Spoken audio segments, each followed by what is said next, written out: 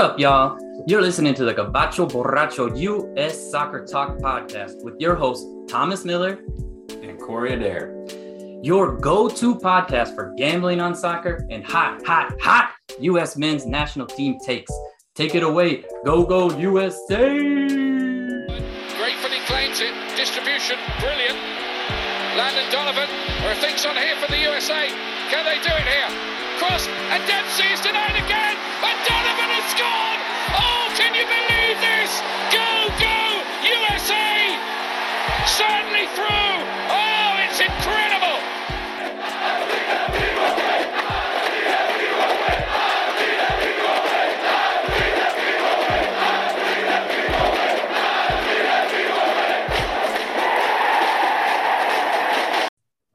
All right, and welcome to the next episode of the Gabacho Borracho U.S. Soccer Talk podcast. I am 130 of your cohorts, Corey Adair at DJ Corfo7 on Twitter, and I'm joined today with the usual Thomas Miller at Don Thomas Miller on Twitter. And then we also got our third guy in here. Back from a long cruise. How was it down in the blue seas of the Caribbean and white sand? It was pretty nice. St. Kitts, the beaches were pretty incredible. It was actually overcast that day, but still a beautiful beach day. We actually did beach days on the majority of the islands. Barbados, we actually took a submarine tour, so that was pretty incredible. But yeah, it was one of the best vacations that we've ever had. Nice. Awesome. Can't complain about that. Best evers are always good. You did have some impeccable timing. Luckily for you, you're a little bit further east, so I don't think that this vortex or whatever the hell they're calling it sitting on top of you right now. But over our way, very stark contrast on what you experienced a couple of weeks ago versus what we're experiencing right now. I mean, it was a stark contrast from when we started the cruise to when we actually to what we experienced while we got to the islands, because when we left New York, it was like in the 40s, and then we get back and it's like in the low 30s, high 20s, and it's been like 80 degrees on the islands. Yeah, right now we are dealing with, I'm looking at my computer, it is -1 with a minus 22. And the U.S. national team is going to play matches in this nonsense. I know. In 4 weeks, almost exactly, we are going to be playing an outdoor match in Minneapolis, Minnesota against Honduras. I still cannot fucking believe that they thought this was going to be a good idea. Yeah. It was the other day it was like 17 degrees, but with the wind chill it was below zero, and that's kind of like for February 2nd, that would be a pretty mild day in Minneapolis. And just being outside, there's just no way you can do it. If it was anything like it's been these last 2 days, I mean, if you don't have gloves on, your hands are frozen like within seconds. It's just Dude, I tweeted it out yesterday. It was today, where if your mustache freezes by the time you get to your car, it's too fucking cold. Yeah. I will say I actually appreciated the mask for the first time ever last night when I was walking to and from my car in Louisville, because I didn't have to worry about my nose freezing at all with the wind biting. Yeah, I'm not gonna lie. I usually, like, when the beard gets this long and it's windy out, I can feel it like move to the side and push against my face. I can feel it actually blow in the wind. And when it gets to that length, I usually shave it. I'm not shaving it this winter. I've learned my lesson. I can't deal with having that much facial hair. It just feels like there's a weight on my face. I don't know how you manage it. I love it. It's because it's red.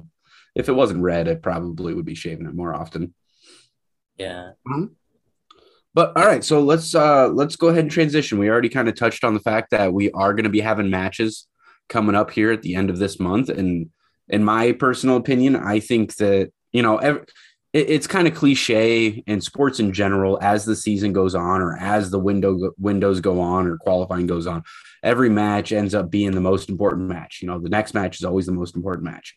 But I do truly feel like this window is our most critical window because we have 2 home matches that we clearly can win. And we have a road match that if we can get a point out of in this window and get to 7 points out of this window, I think it almost all but solidifies a really legitimate hope and expectation that we're going to qualify. So I don't know. I don't know how you guys feel, but I really feel like this is the most critical window. Yeah, I think you're absolutely right. Because looking at what could happen with the 4 teams who are currently on the outside looking in, I mean, best case for Costa Rica, just doing the math, is 27 points, which probably isn't going to happen. So, I mean, if the U.S. can get 7 points and get to 22, that basically puts some the pressure on the 4 bottom teams to pretty much run the table, or there's no way that the U.S. can be caught in the final window. So 7 points pretty much all but seals it. And if they can get 9, then it's done and dusted. They're going to Qatar.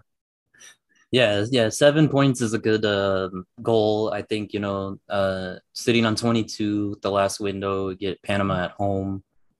Even if we were to lose at Costa Rica at Azteca, we get 3 points for Panama, we're probably even safe into the 3rd spot.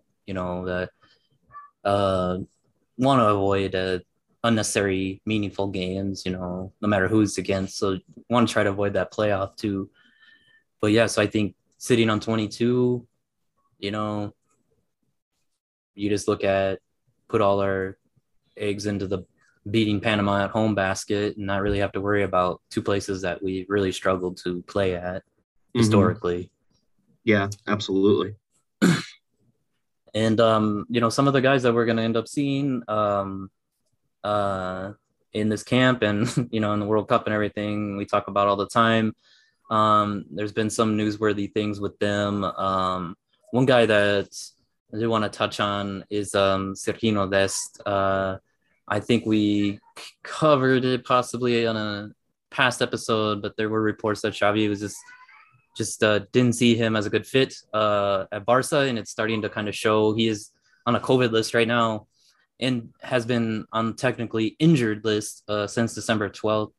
But it looks like he's on his way out. He may even get that transfer here in January. Should mention too, I guess, since it is the new year, is January 6th, transfer window opened here on the first day of the year, and it'll be open until the end of the month. And just some of the teams that have shown interest in him: Arsenal, Chelsea, Bayern Munich, and Atletico Madrid. You guys got any thoughts on where you would like to see him land if he does move?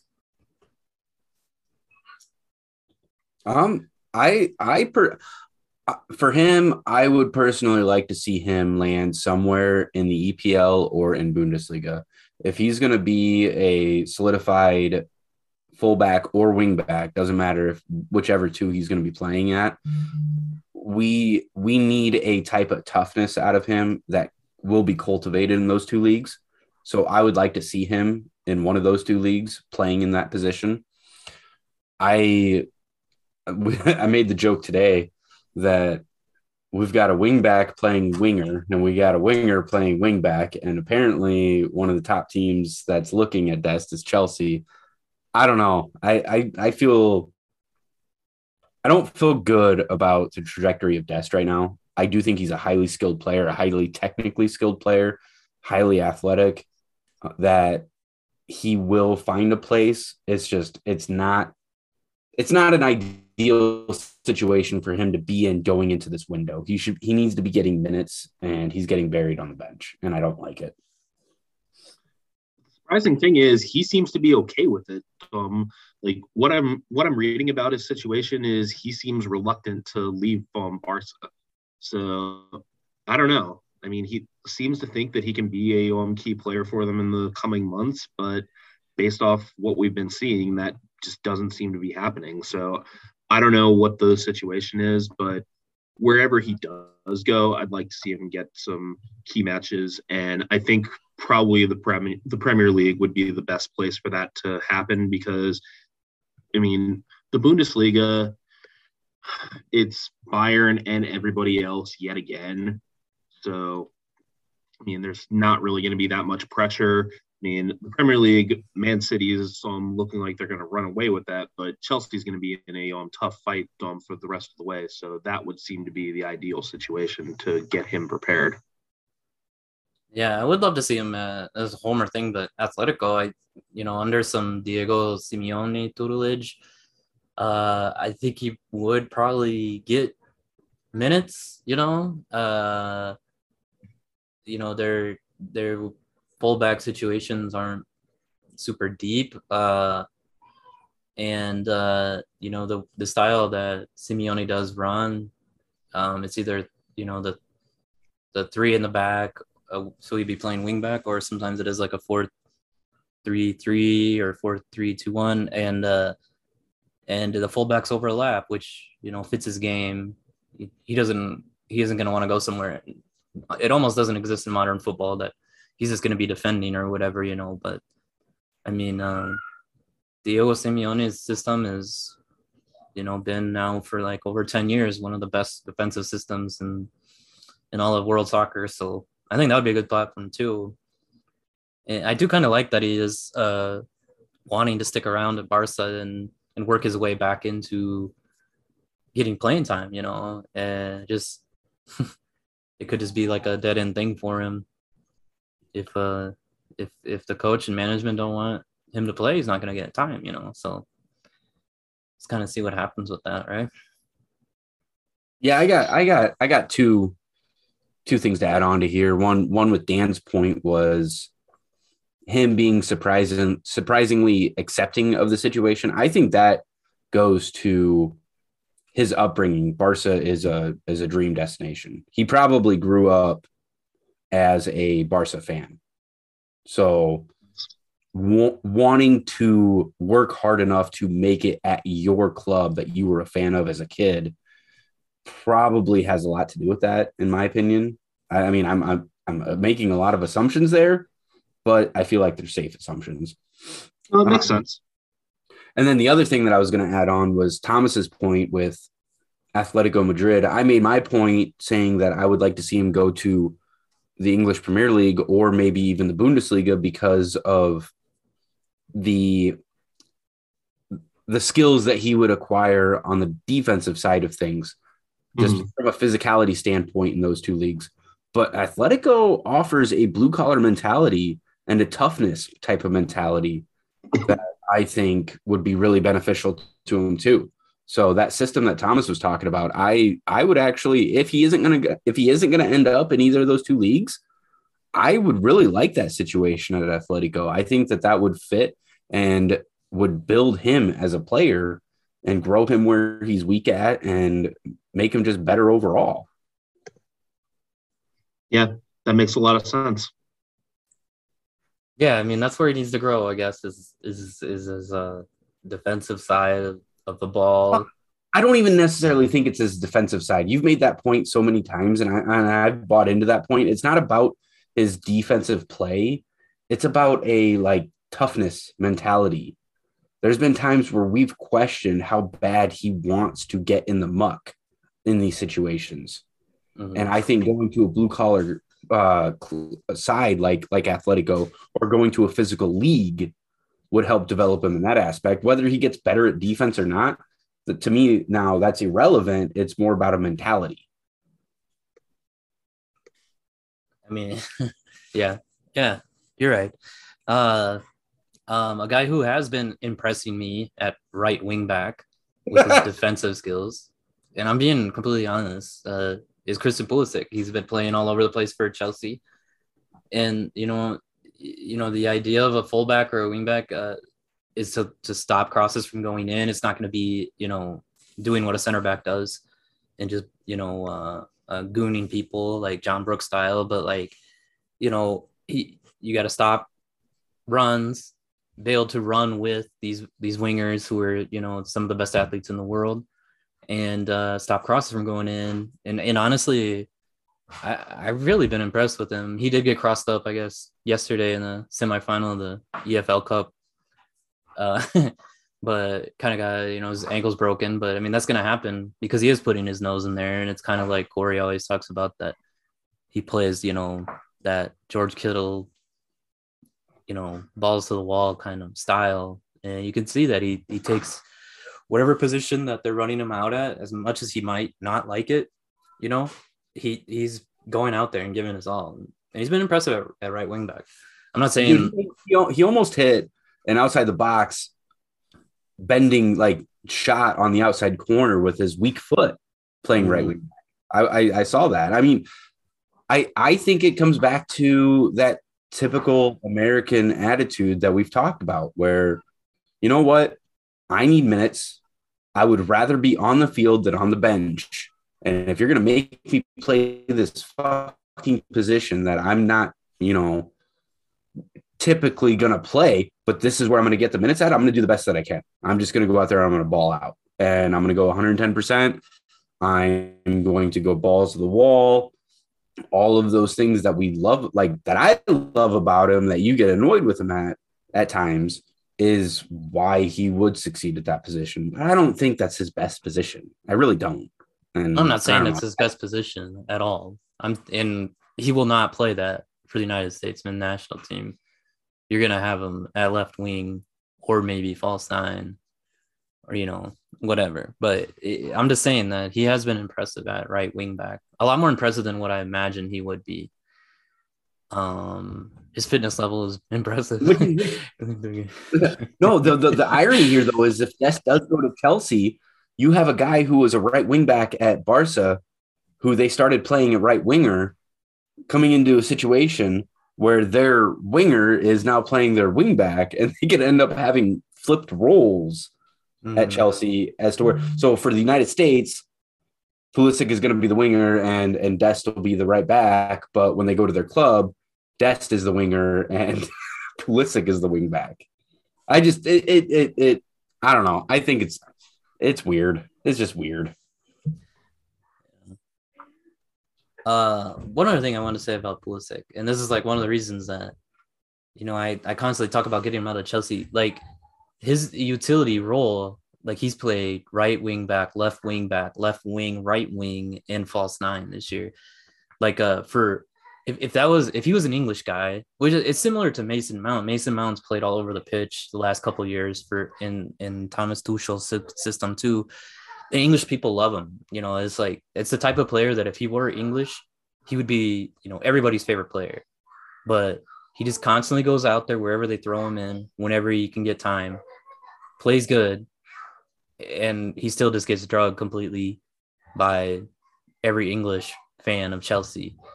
And dude, that's where that the anti-American sentiment. We've talked about it, where sometimes we think it's real, sometimes we don't think it's real.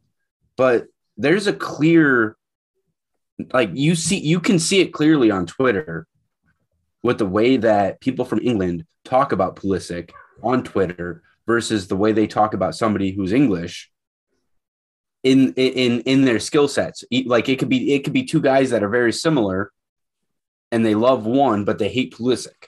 I think it's anti-American. I really do. I really think that there's this European nose in the air attitude amongst a certain percentage of the fans where it doesn't matter how well they do, they're still American. I don't think it's European as much as it's English. Yeah, fair. I think there's that anti-American perception that exists in the Premier League that does not exist in the Bundesliga or in Serie A or in other leagues where Americans have a record of succeeding for club teams. I think those countries accept that, yes, a few Americans are good enough to play in this league and can help us win, whereas the Premier League, there really is that nose in the air situation.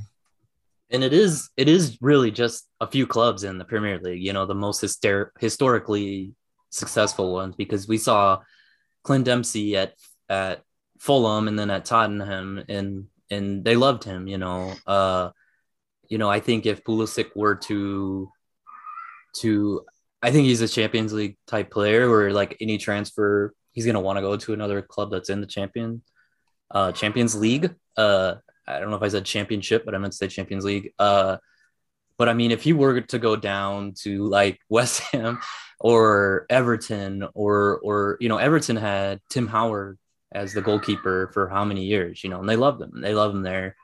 He's still, a fan favorite. It's really, really just going to be Chelsea, Arsenal, Liverpool, and Man U, I guess. Yeah. Man U loved Chicharito, as far as I could tell. I mean, it seemed like they did. Maybe it was just like that strong wave of Mexican fans that made it seem like that. But I mean, it's just unfortunate for him. But yeah, they're pretty high on themselves. Yeah, I hate the way they talk about him at times. It makes me so mad because the vast majority of minutes that he's out on the field, he's pushing the threshold on what he's capable of doing.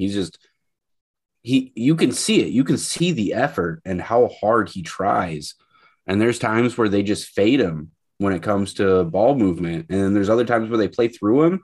And when they play through him, exciting things happen. And for some fucking reason, these fans, the England-based fans of Chelsea, just rip on him. I mean, the moment he plays a false nine, if he only plays false nine for 20 minutes and no goals are scored, all of a sudden he's the worst fucking player in the world. And it's stupid. It really is stupid. I'm sorry. I get so sick of him on Twitter. It kind of brings up a dream scenario in a World Cup quarterfinal or semifinal or something where we're matched up against England and Pulisic nets like a couple goal, like a brace against them to knock them out. That would just be, orgasmic type moment right there. Right? Oh, dude, that's Shiva Blast worthy. But no, I think the last person that we were going to talk about a little bit here was Gio Reyna. He's missed ever since that window. What was it, where we went down and played in Honduras and then came back and played home against Canada? El Salvador, the first game. Yep. Yep. So, okay. So El Salvador. Yeah. He's been out for club and for country and club. He hasn't played for Dortmund since then either, but he did return to practice. The last time we recorded, we talked about that. He will be on the bench as a substitute this weekend. And I think that's huge because if we can get him some minutes going into that January window, we really, really could use him. Yeah, absolutely. And Dortmund's going to really need to get a lot out of him for their own interests because they're going to have a tough time securing one of those three non-Bayern Champions League slots because everything below Bayern is pretty much a dogfight in the Bundesliga right now. Yeah, and that's because they just keep slowly slipping further and further behind them. They keep dropping matches that they shouldn't drop, or they keep drawing matches that they shouldn't draw, and Bayern's lead just keeps growing. And I mean, they could use him. Yep. They need him. And you just described the crazy part is Bundesliga. I know. That's the Bundesliga the last 15 years, Corey. Yeah, pretty much. I know. Yeah, it is interesting. Yeah, I mean, Gio Reyna will help us a lot, U.S. men's national team. So yeah, hopefully maybe he comes on as a sub right away. I think Bundesliga will have quite a few matches. They've taken quite a long break, 3 weeks or so. So they got a lot of games to play here. So hopefully he should get some runs, some starts and everything before we break for the camp here in a couple weeks. Oh, I fully expect him to get some minutes before the window opens. I also, speaking of Reyna and Dortmund fans, don't they talk about Reyna completely differently than Chelsea fans talk about Pulisic? Have you noticed that? Do you notice that actively? I mean, I think that's accurate. I haven't really seen any kind of negativity about Reyna. Like, I'm pretty sure that anti-American sentiment, like I said, is pretty much limited only to England. I had to say it. I had to get it out there because every time I see a video of Reyna coming back to practice or news being dropped that he's going to be a substitute on the bench over the weekend, there are a ton of Dortmund fans that are just super jacked about it. And don't know. It's just frustrating. Yeah. Let's go ahead and transition into your contemplations. I know you wanted to touch a little bit more on some of our players, so you got the floor, man. All right, so I'm super jacked about this. I could not be more excited because when we look at our roster and we look at the positions that we have depth at and the positions we don't have depth at, over the last 6 months, we have found a lot of depth at certain positions. Like center back, for example, we were wondering about our depth going into the Nations League and immediately after the Nations League. And over the next 3 to 4 months after that, we found depth. And we feel good about our center backs now. There's 4 or 5 center backs that we could throw out there on any given match that we are comfortable with seeing play. Same with keeper. We've got two keepers that we feel comfortable with playing, as long as they're actively playing for their club. But the one position that has always been elusive for us is striker, playing an actual 9, not a false 9, an actual 9. And we had 2 actual 9s get moved to European clubs in the last week. We had my boy, Daryl DK, going to the English Championship at West Brom. And we had El Tren, Ricardo Pepi, going to Augsburg in the Bundesliga. So what I wanted to do is kind of open the floor to you guys, because Dan obviously watches a lot of Bundesliga, and me and Thomas more than me, watches a lot of English football. So what do you guys think about these fits? I'll start with Dan. What do you think about Ricardo Pepi's potential to get minutes at Augsburg? I mean, it's got to be on pretty high because Augsburg has been a really weak offensive team, and they've got to get some goals if they're going to avoid the drop zone. Augsburg has only scored 17 goals in 17 matches so far, and they're sitting 1 point ahead of Stuttgart for the relegation playoff spot, and 2 points ahead of 17th and automatic relegation. So Augsburg's got to get more aggressive, and Pepe should really help that because they're just looking for anyone who can put the dang ball in the net at this point. I mean, in my opinion, anybody that has an aerial threat to their skill set and is 6'3", that's a guy that garners crosses. He garners set pieces. He also does a really good job when he does when he holds up play, allowing people around him to get movement and to get separations and get into space. I think this is a great fit. I am super excited about it. The one thing that I really loved about these 2 moves were the teams in question are going to have to compete throughout the rest of the season. And that comes back to Augsburg being so close to relegation. They need goals, and they do not want to go to the second division. And not only that, but I mean, even with Augsburg being that close to relegation, the Bundesliga is so balanced this year that Augsburg's not out of the realm of thinking that they could compete for a European spot. Like, the difference between Union, which is currently 7th, and would get that Conference League spot right now, and Stuttgart, who is 16th and would have to play for its lives in the relegation playoff, is 10 points. Oh, wow. Yeah. And you go down even further to Bielefeld, they're only 1 point back of Stuttgart. So there's only 11 points separating European competition from the second division right now. Like, Bayern has a lock on first, Greuther Fürth has a lock on dead last, and everything else is up for grabs. So Augsburg is going to be playing meaningful matches for the rest of the season, pretty much. And the thing that makes me so happy about this move is, outside of the Premier League, I feel like the collection of center backs in the Bundesliga is a very, very high quality league as far as that position is concerned. So having a true 9 out there on set pieces and with crosses during run of play, I really like that sharpening his skill set. I mean, it's exponentially better than playing in the MLS. So if he can actually come into Augsburg and net a handful of goals by the end of the season and hone in on that specific skill set, it is huge for us. Yeah, it's huge for us. Any player who goes to Europe, you can see the difference within that first 6 months or so and just in all their skill set, and Dan's right. I mean, they're one of the more offensively challenged teams in all of Bundesliga. So he's going to have every opportunity. You don't sign a guy for whatever, was it 20 million? 20 million transfer fee. So, I mean, you don't sign him and then stick him on the bench, And that's a fee. That's not a fee in this for situation. correct me if I'm wrong here, Dan, but is that a fee for a lower end premier, like Bundesliga first division team, 20 million? Is that a fee that you pay to instantly loan him out to somebody to sharpen his skills? Or is that a fee you pay to play him right away? Yeah, no.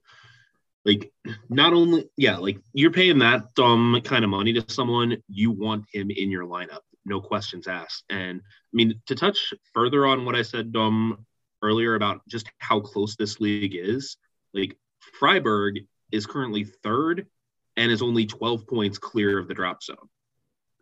They're in one of my plays for the weekend.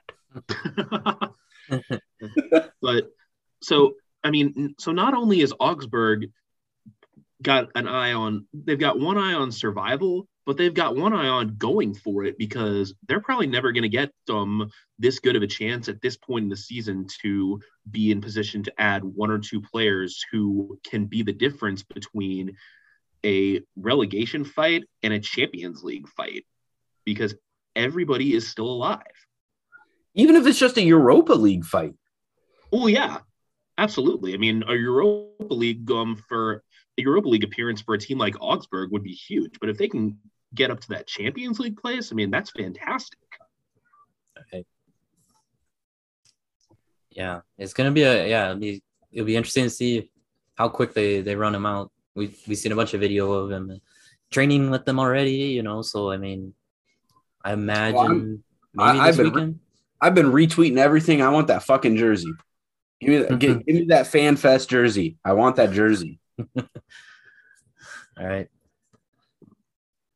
So transitioning it over to the second part of my contemplation, and I'm actually going to step out for a second after I open the floor to you here, Thomas. But the second person was my boy Daryl DK, who we have criticized some of his skill set as far as just kind of pigeonholing him into a specific role on the team.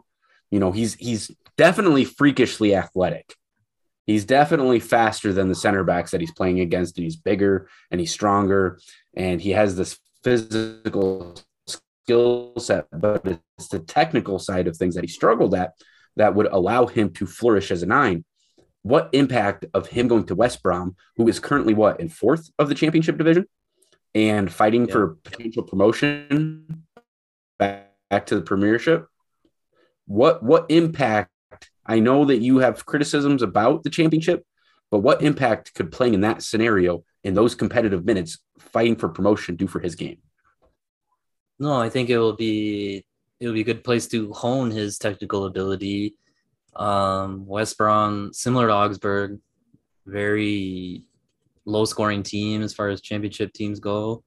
I think in the top 6, if the season were to end today, the 6 that would be either in the playoff to promotion or being promoted, I think they're the lowest scoring team of those 6. They're one of the lower scoring teams in the championship. Their footballing director made it clear in December that they wanted to find somebody who can score goals. And so I think it's going to be a nice place for him to drop into. He had a loan in the championship last year and he really thrived. I like his fit and their style too, which is kind of the punt and chase style. He's got that big body. He really kind of reminds me of a Mikel Antonio in the sense that he is so athletically gifted, so big that if he can get some technical, improvement in the way he plays, he could end up being, a standout forward and in the Premier League even. West Brom, I think, will probably be a team in the playoff to get promoted. I don't think they'll get an automatic promotion. I think Bournemouth, I think the Cherries look pretty good. And then also Fulham. Fulham has so much talent still left over from their Premier League team from last year. They didn't really sell anybody. I don't think anybody's going to deny them getting re-promoted. So it'll be interesting to see if West Brom can work its way through that playoff at the end of the year and get back into the Premier League with Daryl Dike. That would be really, really good for his chances of making that World Cup the World Cup squad in November. Absolutely. I don't know if you talked about it, but what was his transfer fee? I am not sure that one. You want to look that up, Dan? But do you think that he was brought in to play immediate minutes, or do you think he was brought in to be a rotational player who, what, how do you feel he was like, what the role was that he was brought in for? No, he's going to come in. $9.5 million American. $9.5 American. Yeah. I mean, their footballing director said that the Baggies were searching for somebody to score goals. At the time of this article that I am looking at, their leading scorer was Carl Grant, where that is, with 9 goals. And then the second leading scorer was only with 4 goals, And like I was saying, they are offensively challenged, similar to Augsburg. They're a really good defensive side. When they were in the Premier League for a long time, that was what they were known for. It's just like kind of locking it down, playing really, really tight to the chest. Maybe the games that they would win 1-0 kind of thing. Towards their last couple of years in the Premier League, they were more of a open style. But yeah, I think he's being brought in to play, like whether it's initially coming off the bench late in the game. It's kind of like that Pulisic super sub thing where you don't want that guy, you don't want Pulisic sprinting at you on the wing. You end up looking like Sergio Ramos did in Champions League last year. If you got Pulisic on fresh legs, same thing with Daryl Dike. So it's just with his physicality. If you've been running around for 75 minutes, you don't want some fresh guy coming in who's like 230 pounds to like push you around, I think it'll be interesting to see. I'm imagining that's how they use him to start off, to come off the bench. I'm pretty sure that they're planning to play him quite a few minutes at West Brom because he's playing for the same manager that he had when he was at Barnsley. Right. So so he's with someone who knows how to use him and knows that he has already done some big things in this league. So, this should work out really well. That's what I'm hoping. I personally love.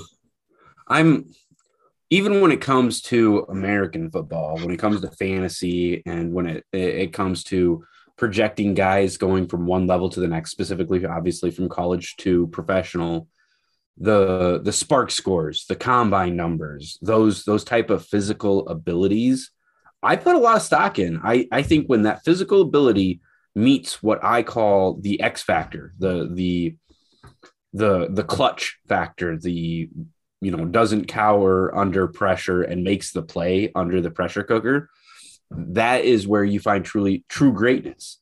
So he already has all the physical skill set. He just needs to keep playing minutes at a club who's playing up against better competition to get better himself and in his technical ability. Yeah, and even if they don't get promotion, I don't think anybody would argue too much if the championship is better than MLS. I would just watching some championship games here this last couple of weeks because I've been fiending for some soccer to watch.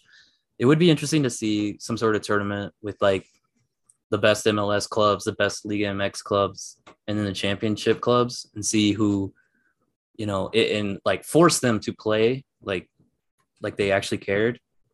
It would be interesting to see how well MLS clubs would do against them, because that league is kind of, it's good, but you can see a huge drop off from the Premier League. I mean, obviously, right? But like,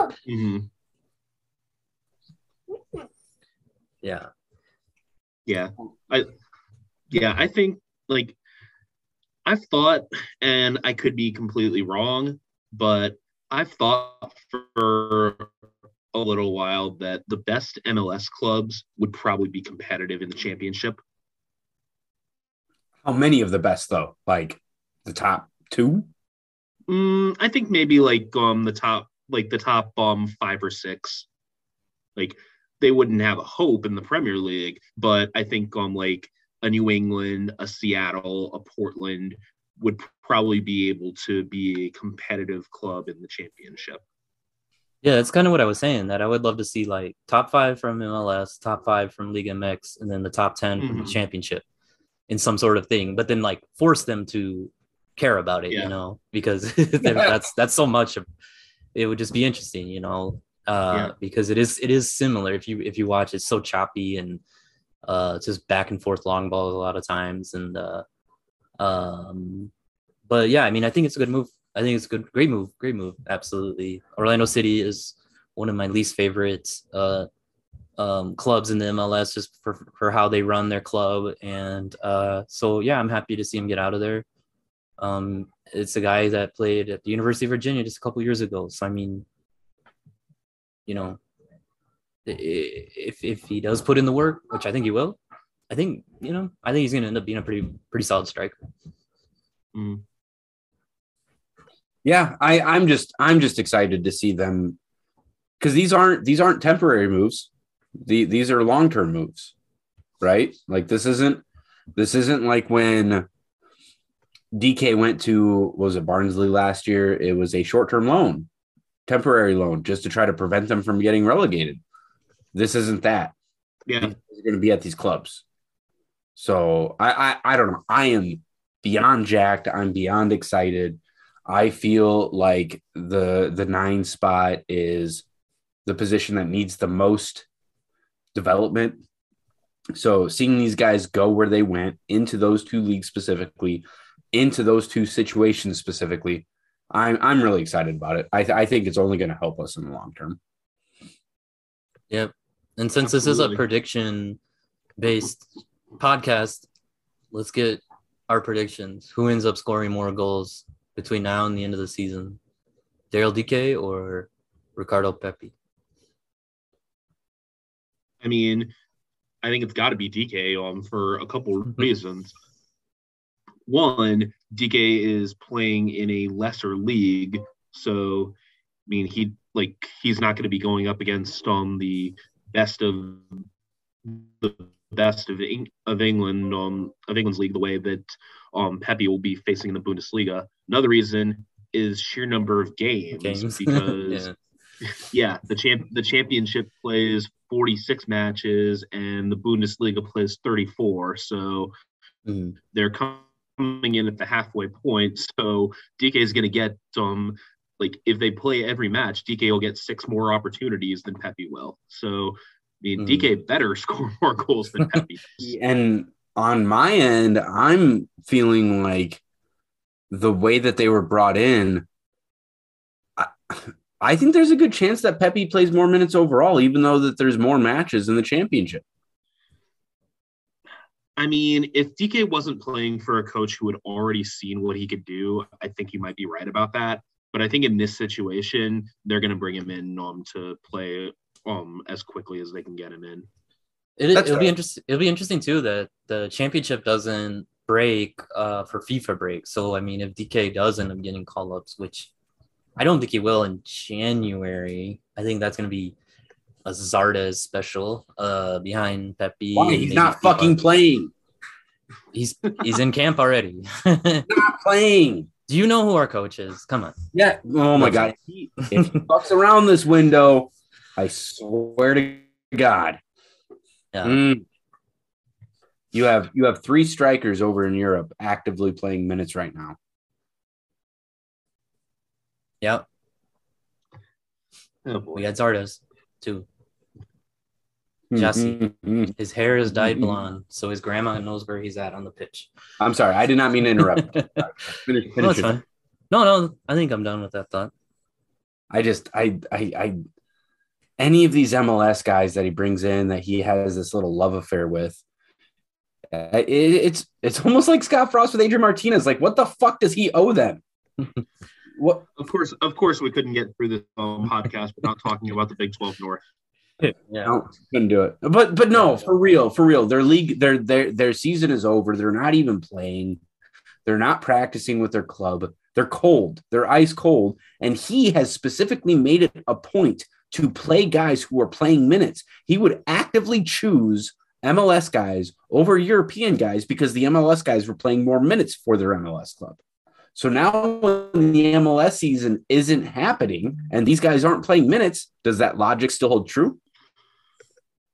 You would think. You would think, but I mean, he's going to have pretty heavy rotation, especially since how cold it's going to be, and at least 2 to not rotate. You're not going to overheat. You're not going to sweat as much. You're going to pick up knocks, man. Go run outside. Go stretch a little bit, and then go take a sprint around your block and tell me how good you feel after you do that. The cold doesn't help, man. No, I was just fucking around there. But I even with rotation, I mean, we've been heavily critical on this show about how much he rotates. I do agree that with the cold and with the outdoor exposure and the environment and everything that's going to happen this window, he might have to rotate a little bit more. But the thing is, he's rotated a ridiculous amount. And even with the cold, he probably doesn't need to rotate as much as he's rotated. I mean, what are we talking about? Nobody plays more than 60% of the minutes total. So you got 270 minutes of match. So nobody can play more than 60% of them. That's still not as much rotation as what he had done in the first window. Yeah. It'd be interesting to see what we can touch on that and as we get closer to that window too. So do you guys got anything else on Daryl Dike and Ricardo Pepi? James Sands going to the Scottish Ring. Yeah, Sands went to Rangers. I mean, we've been done with him. We've been beyond done with James Sands. But hey, going to Rangers, it's not. We've talked about it on this show where Portugal and Scotland and who was the other one? It wasn't Austria. What's the other league that's not Power 5 that we say is pretty decent? I'm not sure, but I mean, a lot of the talk with Sands has been that this is, just a lateral move. I think, the only thing that doesn't make it a lateral move is that he went to one of the 2 really successful teams in the Scottish Premier League. But I mean, we talked about teams.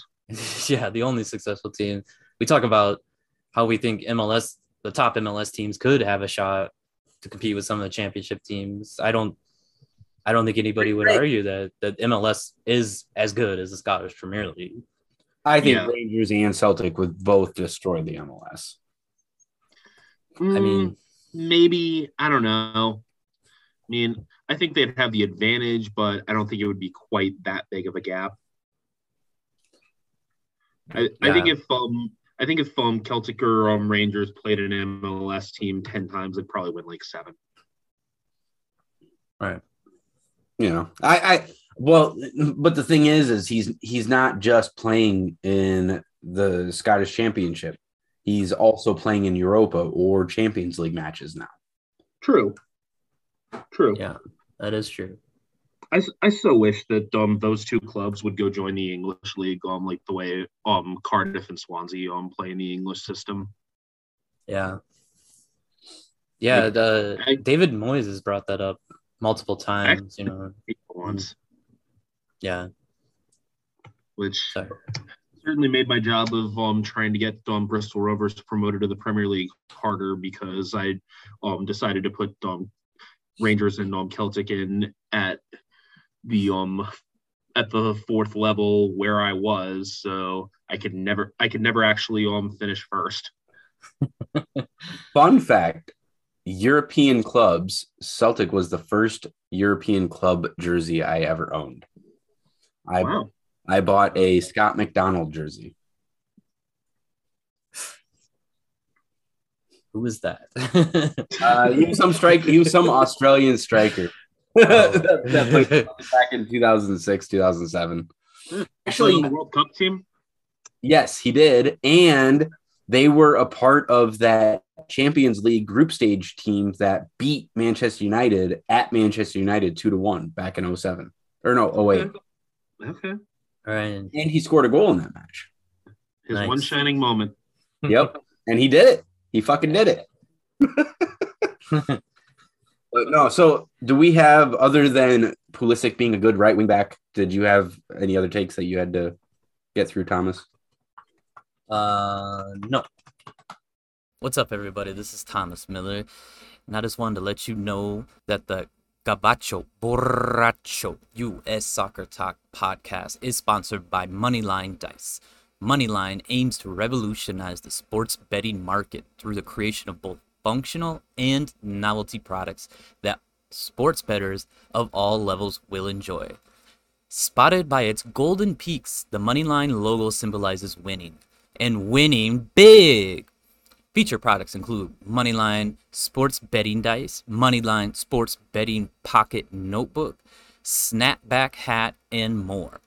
Use promo code COTA10, KOTA10, to receive a 10% discount on your next order. That's promo code COTA10, KOTA, for 10% off your next order at moneylinedice.com.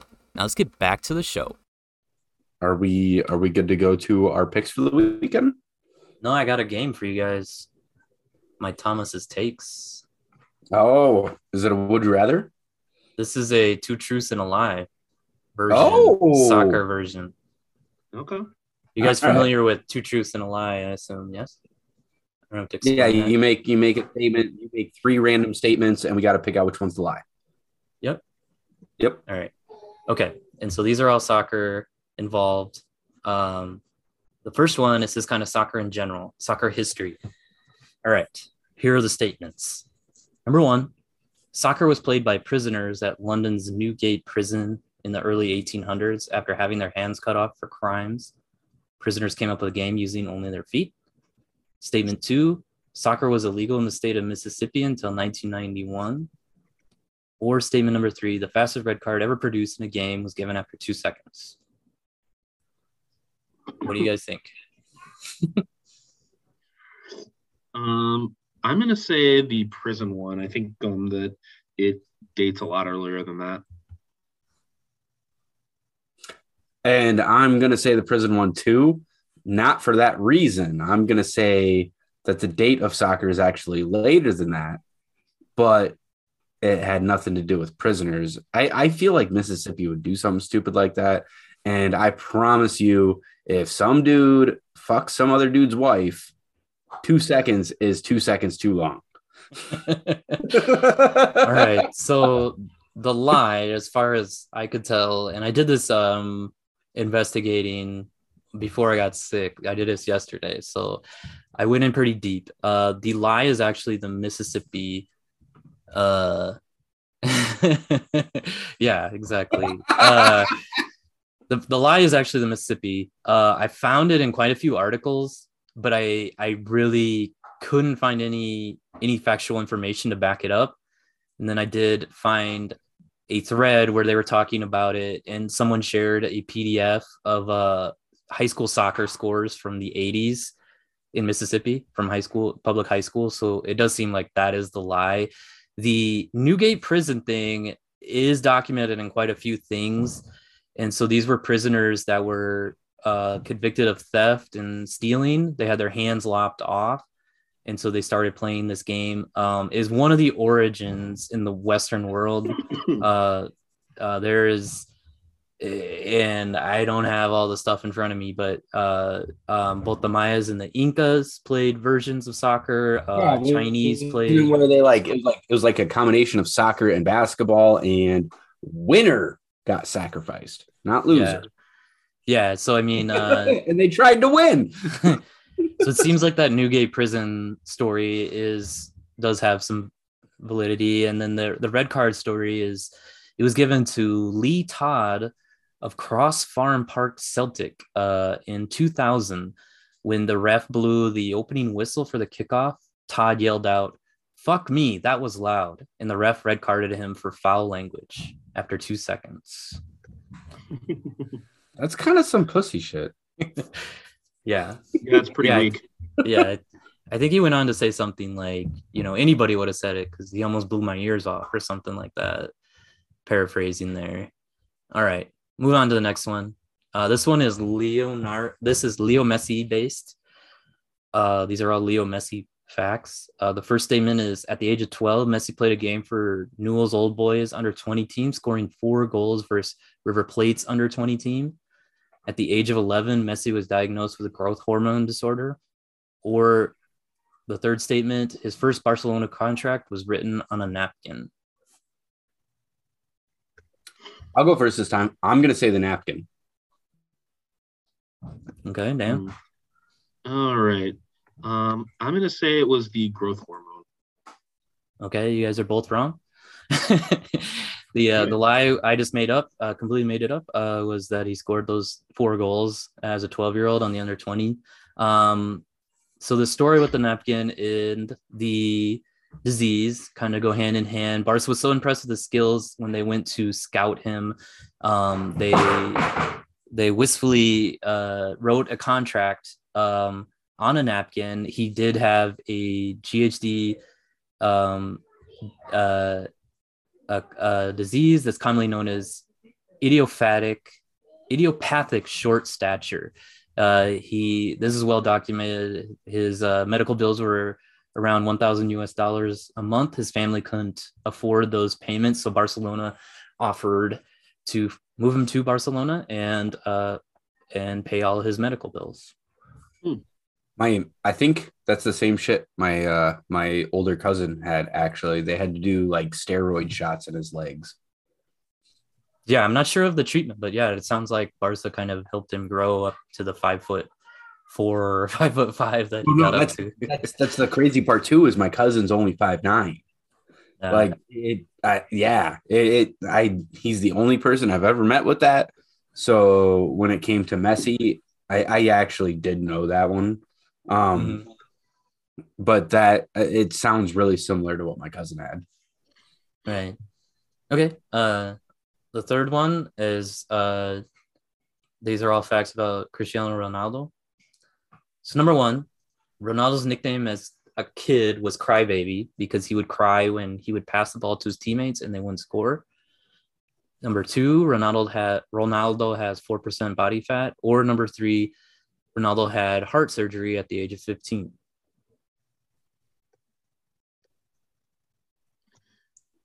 Even though it's believable, I'm going to say on the Crybaby one because that seems a little bit too specific. No, that motherfucker is a Chion. That motherfucker is a Chion. No, I'm going to go. I know he is. I just don't think that would be the reason why he would get that nickname. What was the second one again? The second one was Ronaldo has 4% body fats. The third one, I'm going to go with that one. That one's like, I feel like that's like almost humanly impossible. Yeah, Corey got this one right. That is the lie. I did see a thing that he had, I don't know when they ran it, but it was 10% body fat. Yeah, I was going to say, it's like almost impossible. He's at 7, it turns out. Oh, jeez. Skinnier. So the Crybaby story was told by his mother. And I guess, so that gives it some truth. And then he had something called tachycardia, which means that his heart was always racing and he had to have a laser surgery performed on his heart to correct the condition that could have, I guess, killed him. But he came out of it pretty well. It's a heart condition where your heartbeat will go from like a normal 60 to like 150 in 20. Like it feels like you just took an adrenaline syringe to the heart, and Yeah. it's like really painful. It's yeah. All right. Yeah. That's kind of what it said too. That even at a sitting, he could just be sitting there, and his heart would just start racing out of control, I guess. And then moving on to the last one that I have. This is just the CONMEBOL craziness. Statements with soccer matches in South America. First statement: an Argentine soccer match was halted after a player who received a red card murdered the ref. Statement 2: Chile was banned from 1994 World Cup after a goalkeeper faked an injury in a qualifier. Or 3: a Peruvian league match was called off after a pack of unruly wild city dogs invaded the pitch in Lima.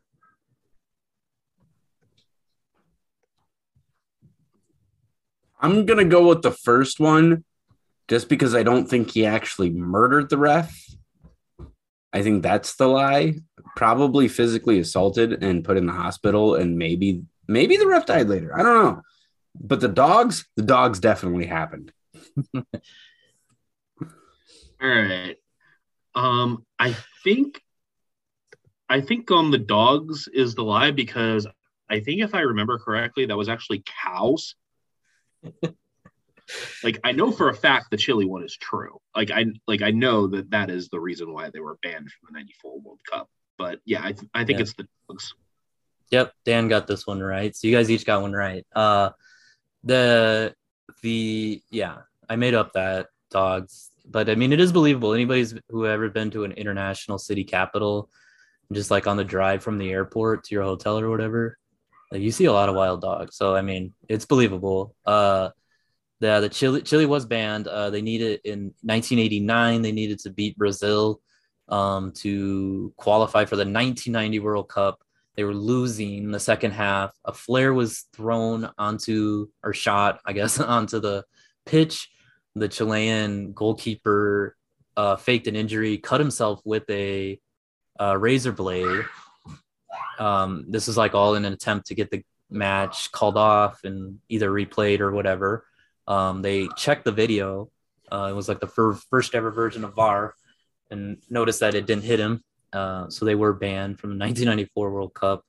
And then the Argentine soccer match happened in Cordoba. It was a lower division or possibly amateur match, but a player was given a red card. He went to the locker room and grabbed a gun out of his. This was in 2016. Grabbed a gun out of his bag, came back out, shot the ref 3 times, killed him. Injured another player, I think, on a reflection, and then our deflection shot. And the ref's name was Cesar Flores, and the player who did it was actually able to escape the stadium, and I could never find like a follow-up story from like the original news cycle when people were talking about this in 2016. So he may still be at large. Yeah. So I mean, it's tragic. Not trying to make any light of that, but I mean it is pretty crazy. I saw another story while I was looking this up that I didn't even really want to get into if it was real or not, but it was like 2013 Brazil in some lower league. Fans invaded a pitch, like stoned to death a ref, and then lopped off his head, put it on a stake, and put it at the midfield spot. But I don't know if that was real or not. I didn't want to really get into it. It's pretty morbid on that. So with Chile banned in 1994, who did that open the door for to qualify out of South America? Was it Colombia? Colombia did qualify, but the team I was referring to was actually Bolivia, which is the only time they qualified. The only time that they have qualified since 1950. Wow. Yeah. Hey, we also qualified in 94 for the first time since like 1950, right? We qualified in 1990. We didn't have to qualify in 94. Yeah, 94. That was the joke. That was the joke. Oh, okay. All right. Yeah. So that's how you play Two Truths and a Lie. All right. All right. So I think we can go ahead and move on to our picks for the week. So my plays, they all start I've got a bunch of English Premier League games, and then I've got some other games that start on Saturday. I am in England, in Italy, and in Germany. So I'll start off with my first one, which is going to be the earliest one that happens, I believe. These English games are midweek then, right? Because FA Cup is this weekend. Yes. Okay. So I'm going to start off with my Bundesliga play, and I got to double check and see what this payout is. But the one that I have written down is I'm actually going to take Freiburg, and that is at home versus, correct me if I'm wrong, Bielefeld. Yep. I'm going to take the Freiburg money line in that match, and then I'm going to parlay that with Hoffenheim money line against Pepe and Augsburg. Those both happen Saturday morning, and if you parlay those two money lines together, you come out at plus 149. Nice payout. Yeah, that's not bad. Yeah, and the other thing that I was looking at was with Pepe coming into Augsburg, there is a chance that he will play minutes, and I know he'll be cold, but if he gets a goal and it's like a 1-1 match, I wanted to see what the payout would be for a double chance for Hoffenheim, and that comes out to minus 121, which is really close to an even bet. So if you didn't feel comfortable and you assumed that Pepe would get a goal in his first match, would finish 1-1, and you want to take Hoffenheim double chance because Hoffenheim's been pretty hot and cold. Going on to Dan's point about the competitiveness of Bundesliga, that still comes out to minus 121. So, right on, man. Yeah, that's a solid play. And I just want to say the New York Knicks hit a 3-pointer at the buzzer, come all the way back to make my +2 bet work out. And it looks like I'm going to hit the other two that are going on right now in the NBA too. So I continue my hot streak in the NBA. Soccer, I've been really struggling. So all my picks this week are just kind of like trying to simplify it and get myself back on track, man. So they're not huge payouts, but they're a little bit safer bets, but see how they go. The first one is in La Liga. I'm going to take the Real Madrid money line versus Valencia. And pair that with the Sevilla money line versus Getafe. Those are just both two larger favorites, two better teams, both of them at home. Those combined together will get you to plus 115. There you go. Yeah, that makes a lot of sense. All right. Yeah, Dan. Let's see. Looking at this, I am going to. All right. I think what I'm going to do here is play Union plus a goal at Leverkusen. So essentially a double chance here, because the past three matches between Leverkusen and Union have either finished in a 1-1 draw or a 1-0 win for Union. So I think there's a decent chance that they can walk away with something here. And another bet I like on this match is both teams to score, because both teams to score is hit in 4 of the past 5 meetings. So that one's a minus 150. So not a great play, but a decent way to get some money.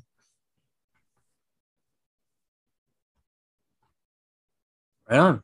There you go. I like it. And actually, I was very close to playing the Leverkusen money line, but I avoided it. So we're good. The next one that I'm going to play is actually in La Liga. I said Serie A, and I was mistaken. It's going to be in La Liga. And I'm going to take the Granada double chance at plus 105 against Barcelona. I am fading Barcelona. They've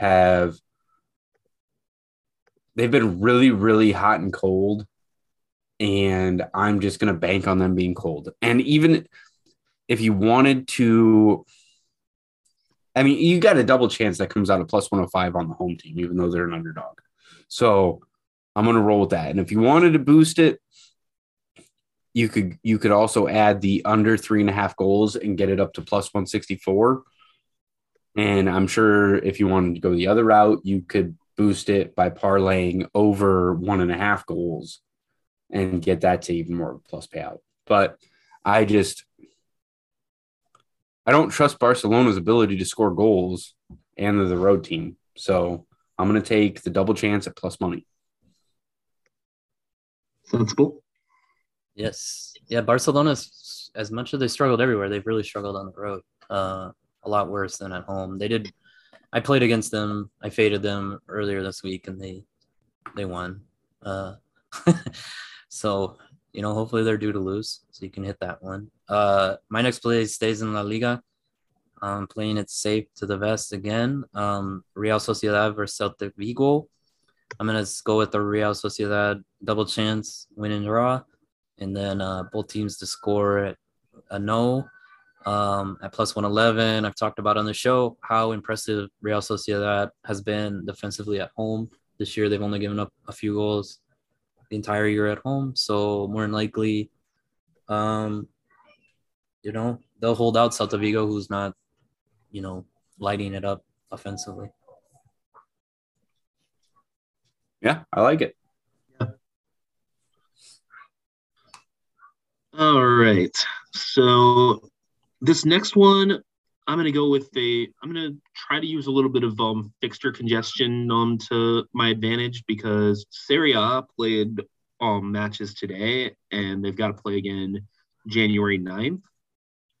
So I'm going to go with Napoli to win 2-0 against Sampdoria because Napoli hasn't been giving up many goals anyway. They've only given up 15 through 20 matches, and their past 2 meetings against Sampdoria, they've won 2-0. They've won the past 5 and won 3 out of those 5 via shutout. So I think dead legs might be a factor here, and I like Napoli to win 2-0 at plus 150. Yeah, I really like that. I made money on Napoli today, so I really do like that play. All right, moving on. My last 2 plays are going to be in the English Premier League, and those are going to be early midweek over the weekend. So basically, I gave you plays for the weekend on Saturday and I believe on Sunday, and now I'm giving you plays for Tuesday and Wednesday before we record again next week. But the first one that I'm going to play is going to be a Brentford double chance at Southampton, and I'm going to parlay that with under 3.5 goals. They're really close to each other in the standings, but I feel like Brentford is the better side, and I feel like at worst it's going to be a draw, and I don't think there's going to be a lot of goals scored. And this kind of ties into the point that Dan just made about fixture congestion in Serie A. The league with the most fixture congestion is the English Premier League. They have not stopped playing matches, and they have been playing matches at a rapid-fire pace. So there is a lot of tired legs going on in England right now, which is why I'm parlaying that with the under 3.5. When you do that, it comes out to plus 131. Yeah, it could go into helping your tired legs theory too. Brentford visits Port Valley, which I believe is a League Two team, and Southampton actually has to visit Swansea City, so a tougher game for Southampton for sure. Those are both on Saturday in the FA Cup before that matchup, so that should help out your chances big time. Yep. All right. Like it. My next one is in Bundesliga. I'm taking the Bayern Munich money line versus Mönchengladbach. This is a game tomorrow afternoon, so I gotta get this out here quickly. Then I'm gonna pair that with our favorite team to fade, Greater Firth. Firth? But I'm gonna actually give them a double chance with the draw. They have actually had 2 results in their last 3 games, including their only win on the year. Who was that against, Dan? Yeah, don't question me.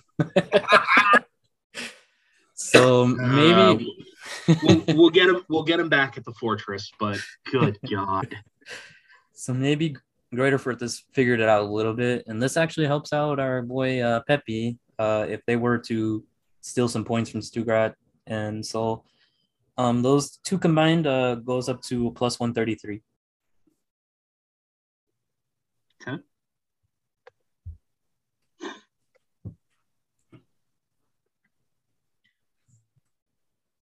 All right.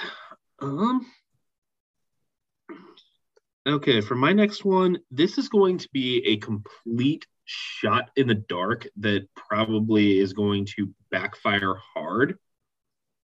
But I'm going to throw a dart here and take Mönchengladbach plus 650 against Bayern. This is probably going to look like a completely stupid play. But the team's past 3 matches, you know what the score line is between them? Nope. Gladbach 8, Bayern 1.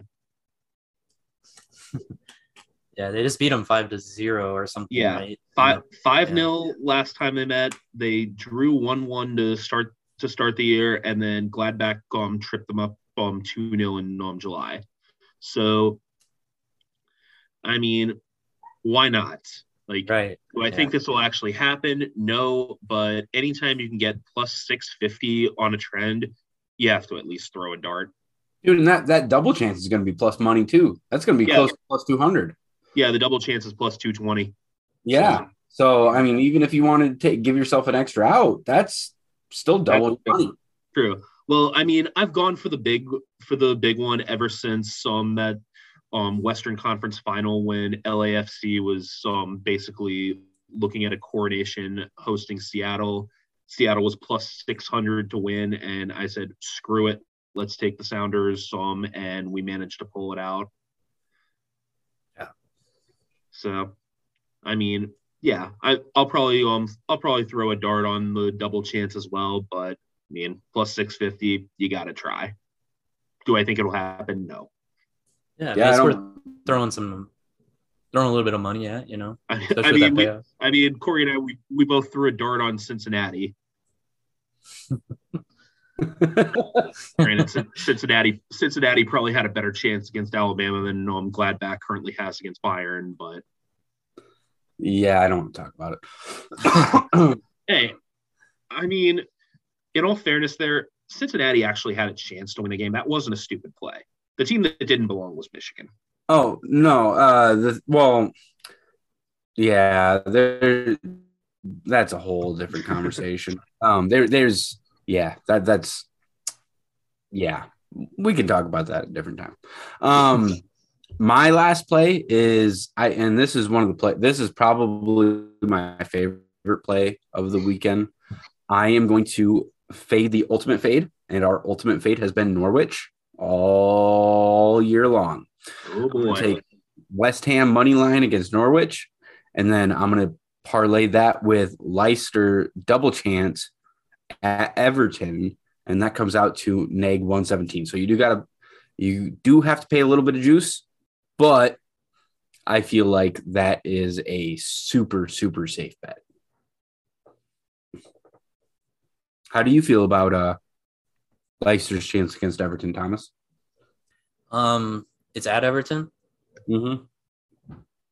Yeah, Leicester's been playing better, for sure. Everton's been not good pretty much the whole year. So yeah, I mean, I like it. I don't. How do you feel about West Ham? I don't like you betting on West Ham, to be honest. No, I mean, West Ham should handle Norwich. Norwich has returned back to form. You know, they were kind of making us think they were decent there for a minute, but they've been getting their asses kicked again. So, yeah, West Ham should be able to handle them. My last play is in Serie A. Dan played Napoli win to nil. I'm just going to use their money line in a 2-game parlay. And I'm going to pair that with the Lazio, the Inter versus Lazio over. Lazio's been scoring goals, giving up goals like crazy. Inter is top table. They actually had their game postponed today, so they will be on fresh legs. I think Lazio is good enough to get at least one. I think Inter's good enough to get 2 or 3 or 4. So take that over 2.5 at plus 120.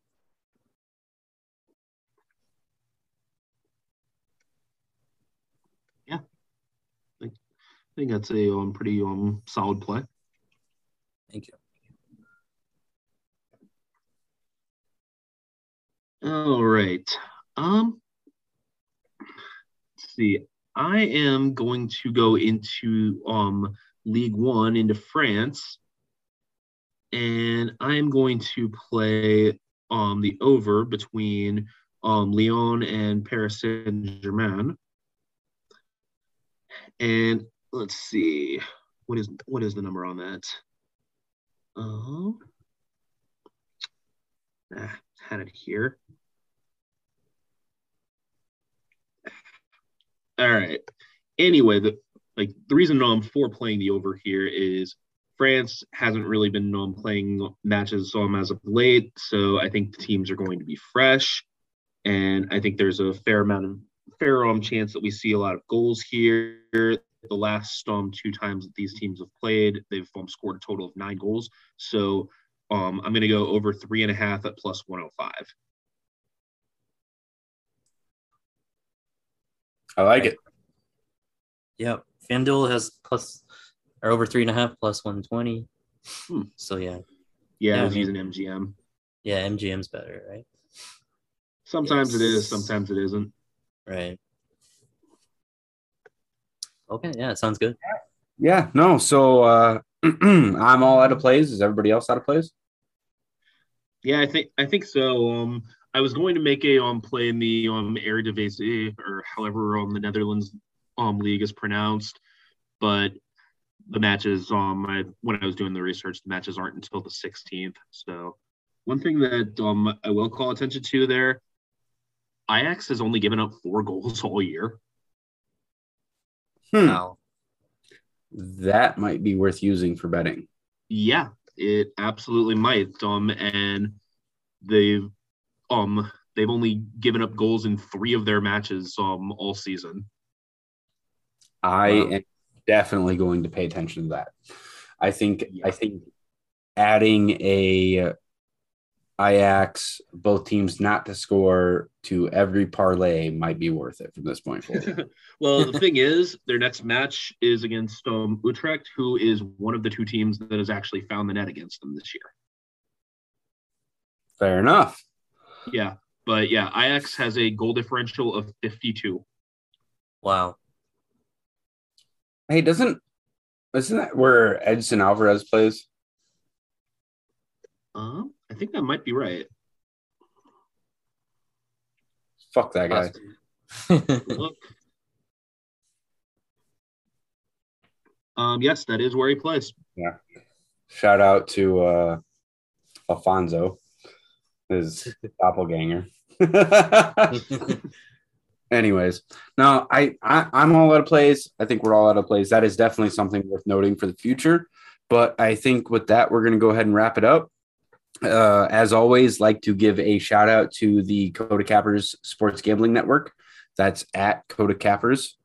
They are definitely the reason why we're doing this today. They are the ones that kind of linked us up with Dan and gave us this platform to be able to come to you, and we fully appreciate it. So give them a shout out. They've got a bunch of podcasts. So if you follow at Coda Cappers, you will see all the podcasts that are available there. And they have everything from soccer to UFC and everything in between. So definitely give everybody a listen. They have something for your taste for sure. Is there anything else you guys want to say before we let them go? No, I'm fresh out of energy and ready to go to sleep. Yeah, I think I'm good. Probably shouldn't be calling attention to the picks I've made the last couple days on the site. So, all right. Well, with that, we'll let you go, and we will see you all again next week. Yep. See you guys. Bye.